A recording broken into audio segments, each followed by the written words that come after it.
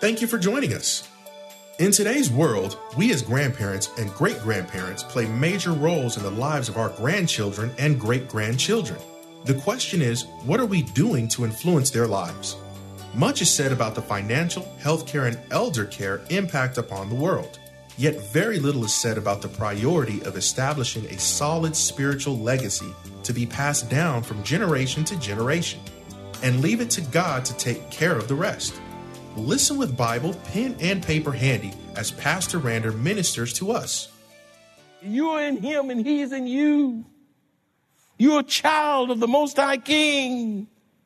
I like the translation that says, throw all. Don't leave not a itsy bitsy one. Throw all of your burdens, your anxieties, your care. Throw them on him and don't pick them up and take them back.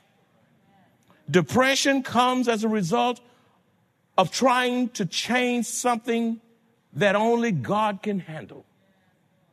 Did you get that? I think that one just got by you. You need to write that down. Listen, let me just say it again. Depression comes as a result of trying to change something that only God can handle.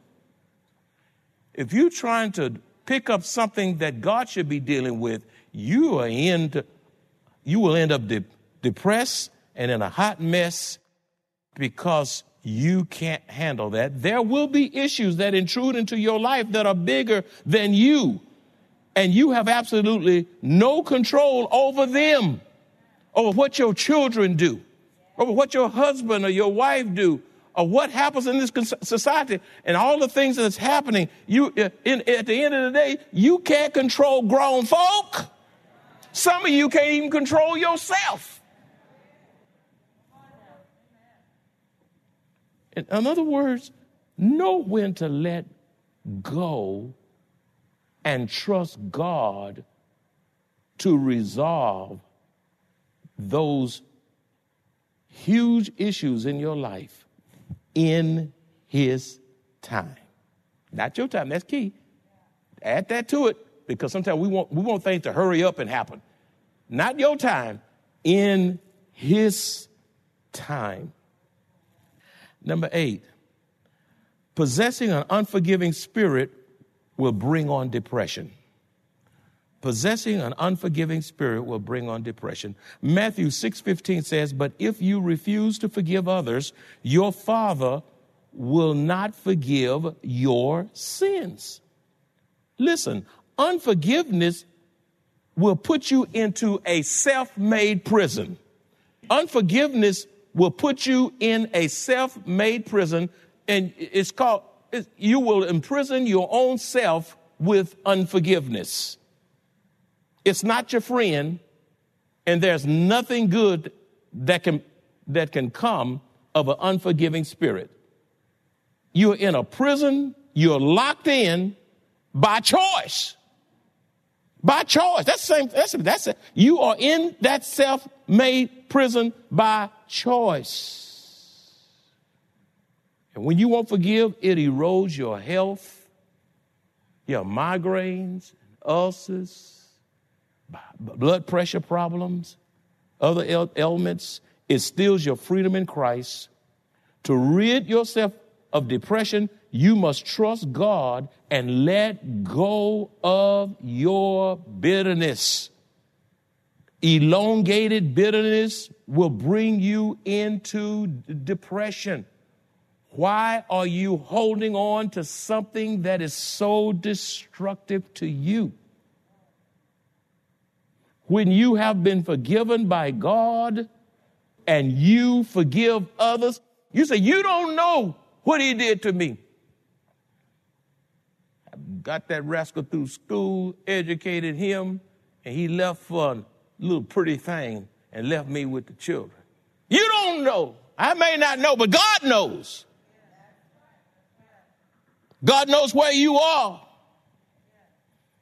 So release that person who have hurt you, who have offended you. God gives you permission to release that person out of your court. Let them break out of jail so you can be free. You got them in your prison and they're walking around just as free in La La Land, and you killing yourself holding it. They don't even know you in prison. They just drinking and clowning and going wherever they're going to go and traveling and hoopla and cruising. And you say, that rascal, it's just gnawing on you. And they're just as free. Get them out of your court so you can live in freedom and live your life to the maximum of your potential, to the glory of Almighty God.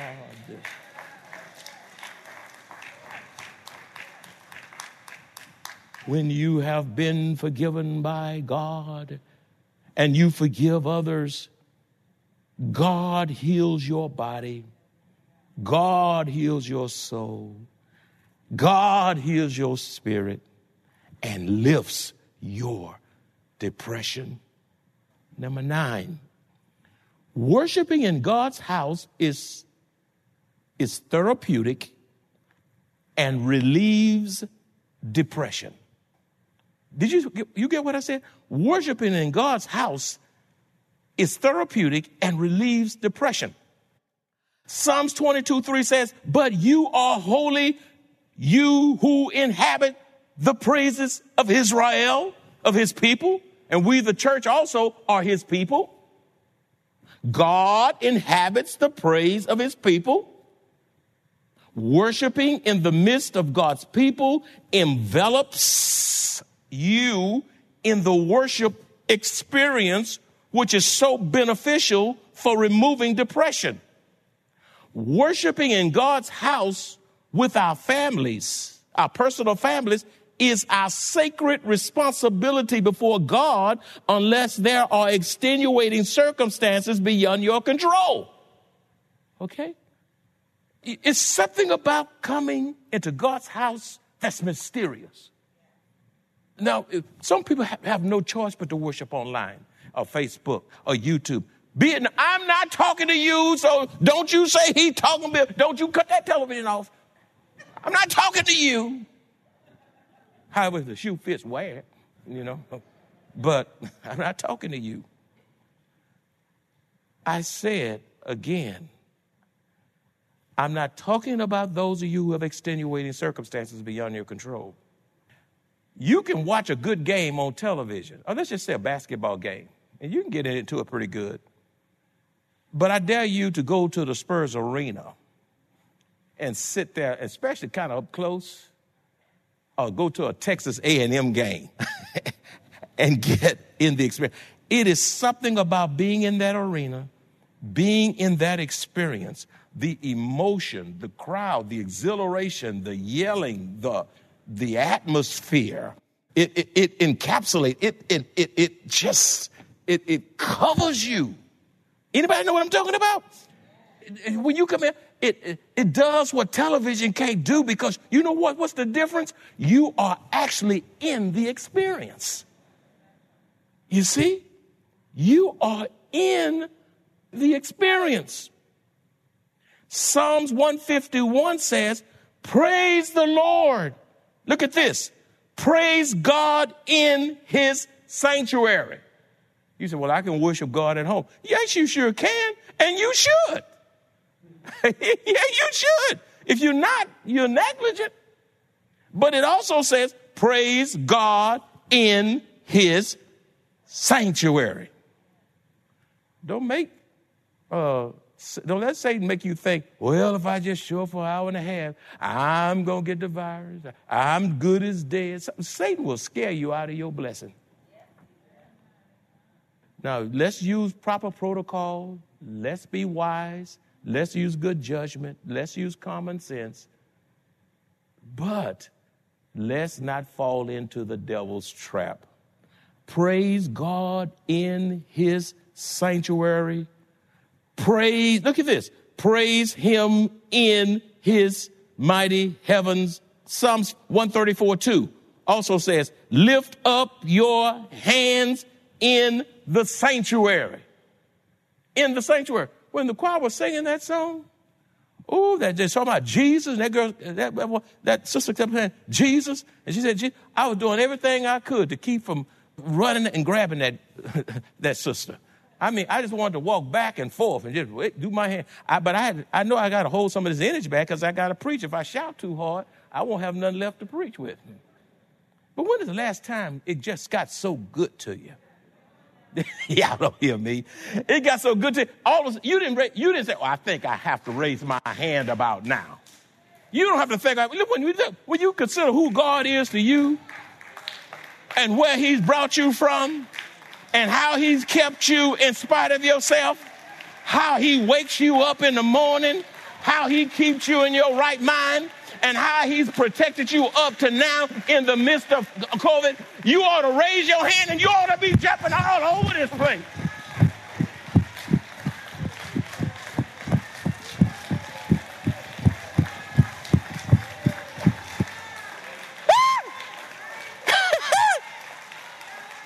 When God get a hold to you, you can't help yourself. Can't nobody do you like Jesus. Nobody can do you like the Lord. Do I have a witness in here? That's what worship does. It's so therapeutic to the body, the soul, and the spirit. I should have ended right there, but I'm not through. Number 10, avoid self-isolation and insulation from others and ask the Lord to give you a real, true friend. Let me say this again. Avoid isolation and insulation. I can't say it enough. From others, and ask the Lord to give you a real, true friend, regardless of your age, your popularity, your status. Proverbs 17:17 says, a friend loves at all times. In other words, they don't hold stuff against you. They don't keep count, and they don't run off their mouth about you behind your back. A friend loves at all times, and a brother is born for adversity. Even in adversity, they become more of your friend. Whether what they heard is true or false, they still your friend. They still standing with you. They still have your back. Even when they don't understand, I'm there. A genuine friend will support you and have your back through the best and worst of times. They will let you know when you're too hard on yourself. And they will also let you know when you're beginning to drift in the wrong direction. That's a true friend. A true friend will empathize with you. They will not judge you. And they will maintain confidentiality, even should that friendship break up. Sometimes people say things in confidentiality during a friendship, and then there's a breakup. And then because there's a breakup, they go and tell your business all over the town because y'all not friends anymore. That is so low down and evil. They will empathize with you, not judge you, and maintain confidentiality. Let me tell you something. Count yourself very blessed if you can honestly say you have one or two genuine, real friends. Only those who have a genuine relationship with you, only those who have a genuine relationship with you have earned the right to speak into your life. Now, don't you go and correct somebody and you don't even know their name. You don't talk to them. You don't pray with them. You don't ask them how they're doing, but you're just full of correction. They say, why you want? They look at you kind of, like you off. Be mindful. As God elevates you in life, you really must possess discernment as it relates to your friendships, and you will soon learn that it is lonely at the top. You'll learn that. The higher up you go, the more you get, the more popular you are, the wider your reputation is. It gets lonely at the top because people are jealous. Jealousy is real. People are power hungry. People mean you harm. People want to know all your business and then misuse it. I was talking to another business person that I was dining with some time ago. And he was talking about running his business, and I was talking about running the church. And we had so many similarities, so many experiences that ran parallel with each other. And I just looked at him and said, as he was just kind of struggling, I said, it's lonely at the top, isn't it? He said, man, you would know. You would know. You would know. You see, I've been pastoring for 37 years, almost 40 years, my wife and I. And my wife and I have been through it all. We've seen the best of people, the worst of people. We've seen betrayal. We've seen bad intentions, bad character. We've seen things said that was not true, and people believe a lie before they believe the truth. We've been through it all, but we are still standing because God is with us.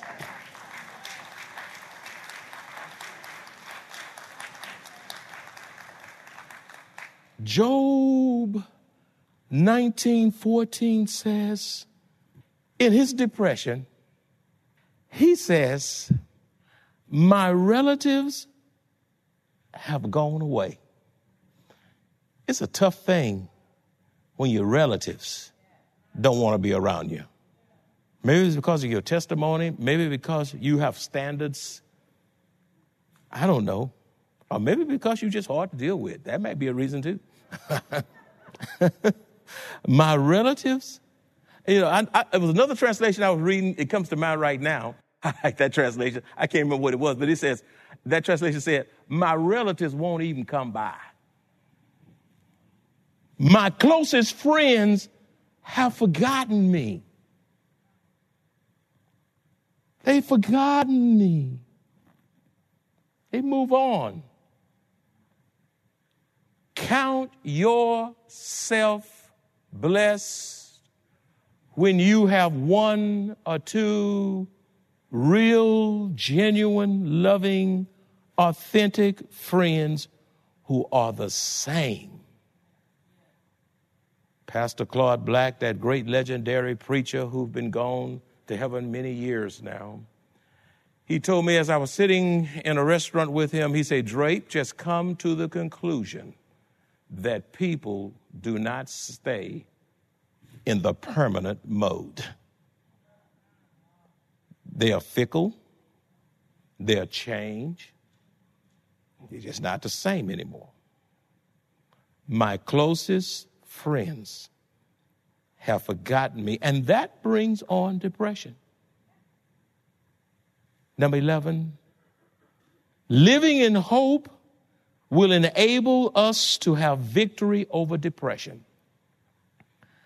Living in hope will enable us to have victory over depression. Isaiah 40:31 says, but those who wait on the Lord shall renew their strength. They shall mount up with wings like eagles. They shall run and not be weary. They shall walk and not faint. Psalms 42:11 also says, why am I discouraged? That's the text. Why is my heart so sad? I will put my hope in God. I I will praise him again. The psalmist had lost his praise in the midst of his emotional depression. And he says, I'm going to restore, with the help of God, my worship and honor. I like that. To my Savior and my God. And that's critical. You got to know that God is on the throne of your life, that he is your Savior and he is your God. And beside him is no one else. My friend, you are destined for depression when you come to a place of hopelessness. You are destined for depression when you come to a place of hopelessness. Beloved, be determined to live in hope and refuse to let anything or anyone steal your hope. Hopelessness destroys your dreams. Hopelessness destroys your vision. Hopelessness destroys your goals and your plans. You must believe that you can fly again like an eagle. Like that song that says, I believe I can fly. You can't fly until you believe that you can fly. Isaiah 40:31b says, they shall mount up with wings like eagles. And this is done when you wait on the Lord. Allow him to renew your strength and praise God alone as your God and Savior. Clinging to the great God of hope will lift your depression, enables you to live again. I say it again. Clinging to the great God of hope will lift your depression and enable you to live again. In closing, Jesus himself experienced depression. You say, where is it? Go to that Old Testament of that great prophet of Isaiah, chapter 53, verses 3 and 4. He is despised and rejected by men. Rejection will depress you. Look what it says. A man of sorrows, that's depression, and acquainted with grief. And we hid, as it were, our faces from him. He was despised, and we did not esteem him. Surely he has borne our griefs and carried our sorrows. Yet we esteem him stricken, smitten by God, and afflicted. Our Lord experienced depression because of rejection by his siblings, by rejection of religious leaders, by rejection of his own Jewish brethren, even his own disciples whom he called, taught, and invested in for 3 years forsook him and fled when he needed them the most.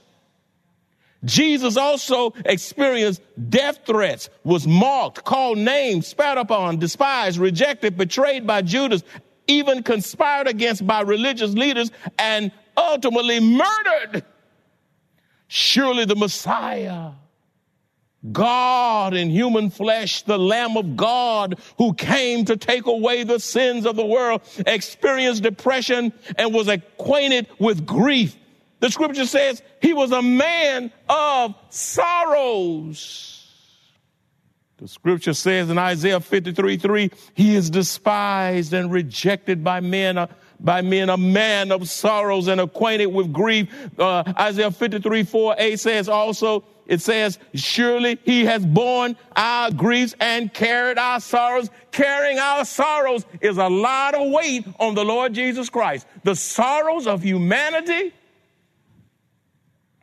This is a messianic prophecy spoken by Isaiah 700 years before Messiah came, to be sin bearer, who was a man stricken by grief. A God man stricken by grief, pain, sadness, depression, and sorrow, the agony, the trauma, the anguish, and his indescribable sufferings plunged our Savior into incomprehensible sadness and sorrow as our divine substitute to save us from our sins. Yet Jesus pressed on to Calvary, suffered and died on the cross, and rose in victory over sin, rose in victory over Satan, rose in victory over depression, rose in victory over death, rose in victory over the grave. Beloved, you are destined for victory over depression if you obey God and remain in his perfect will. And all God's children said, amen. And Father, we thank you for this word. What a strange series. You are showing me things in order to teach me. And this message is as much for me as it is the hearers. Because at the end of the day, I'm subject to the same emotional experiences as anyone under the sound of my voice. None of us in here have it all together. None of us in here have arrived. But thank you, Lord, that you're a man of sorrows. You were rejected, full of grief and sadness. And you bore it all because you loved us that much. May those watching by YouTube and Facebook and online or whatever be encouraged as they look to Jesus, come to Jesus, accept Jesus, and live again. In Jesus' name. And all God's children said, amen. The Word of God says that wisdom and understanding belong to the old, and He commands us to let our lights shine among our children and grandchildren. Truly, it is time for grandparents to rise and shine for Christ in troubling times. By loving and patiently setting the spiritual tone for our families, we can make a difference and change will come. If you enjoy this kind of biblical teaching or would like to hear this message in its entirety, please visit www.maranathasa.org, where you will find an archive of audio messages, service times, directions to the church, upcoming events, and much more. You can also reach us at 210-821-5683. Maranatha Bible Church is located at 7855 East Loop 1604 North in Converse, Texas 78109, directly across from Randolph Air Force Base.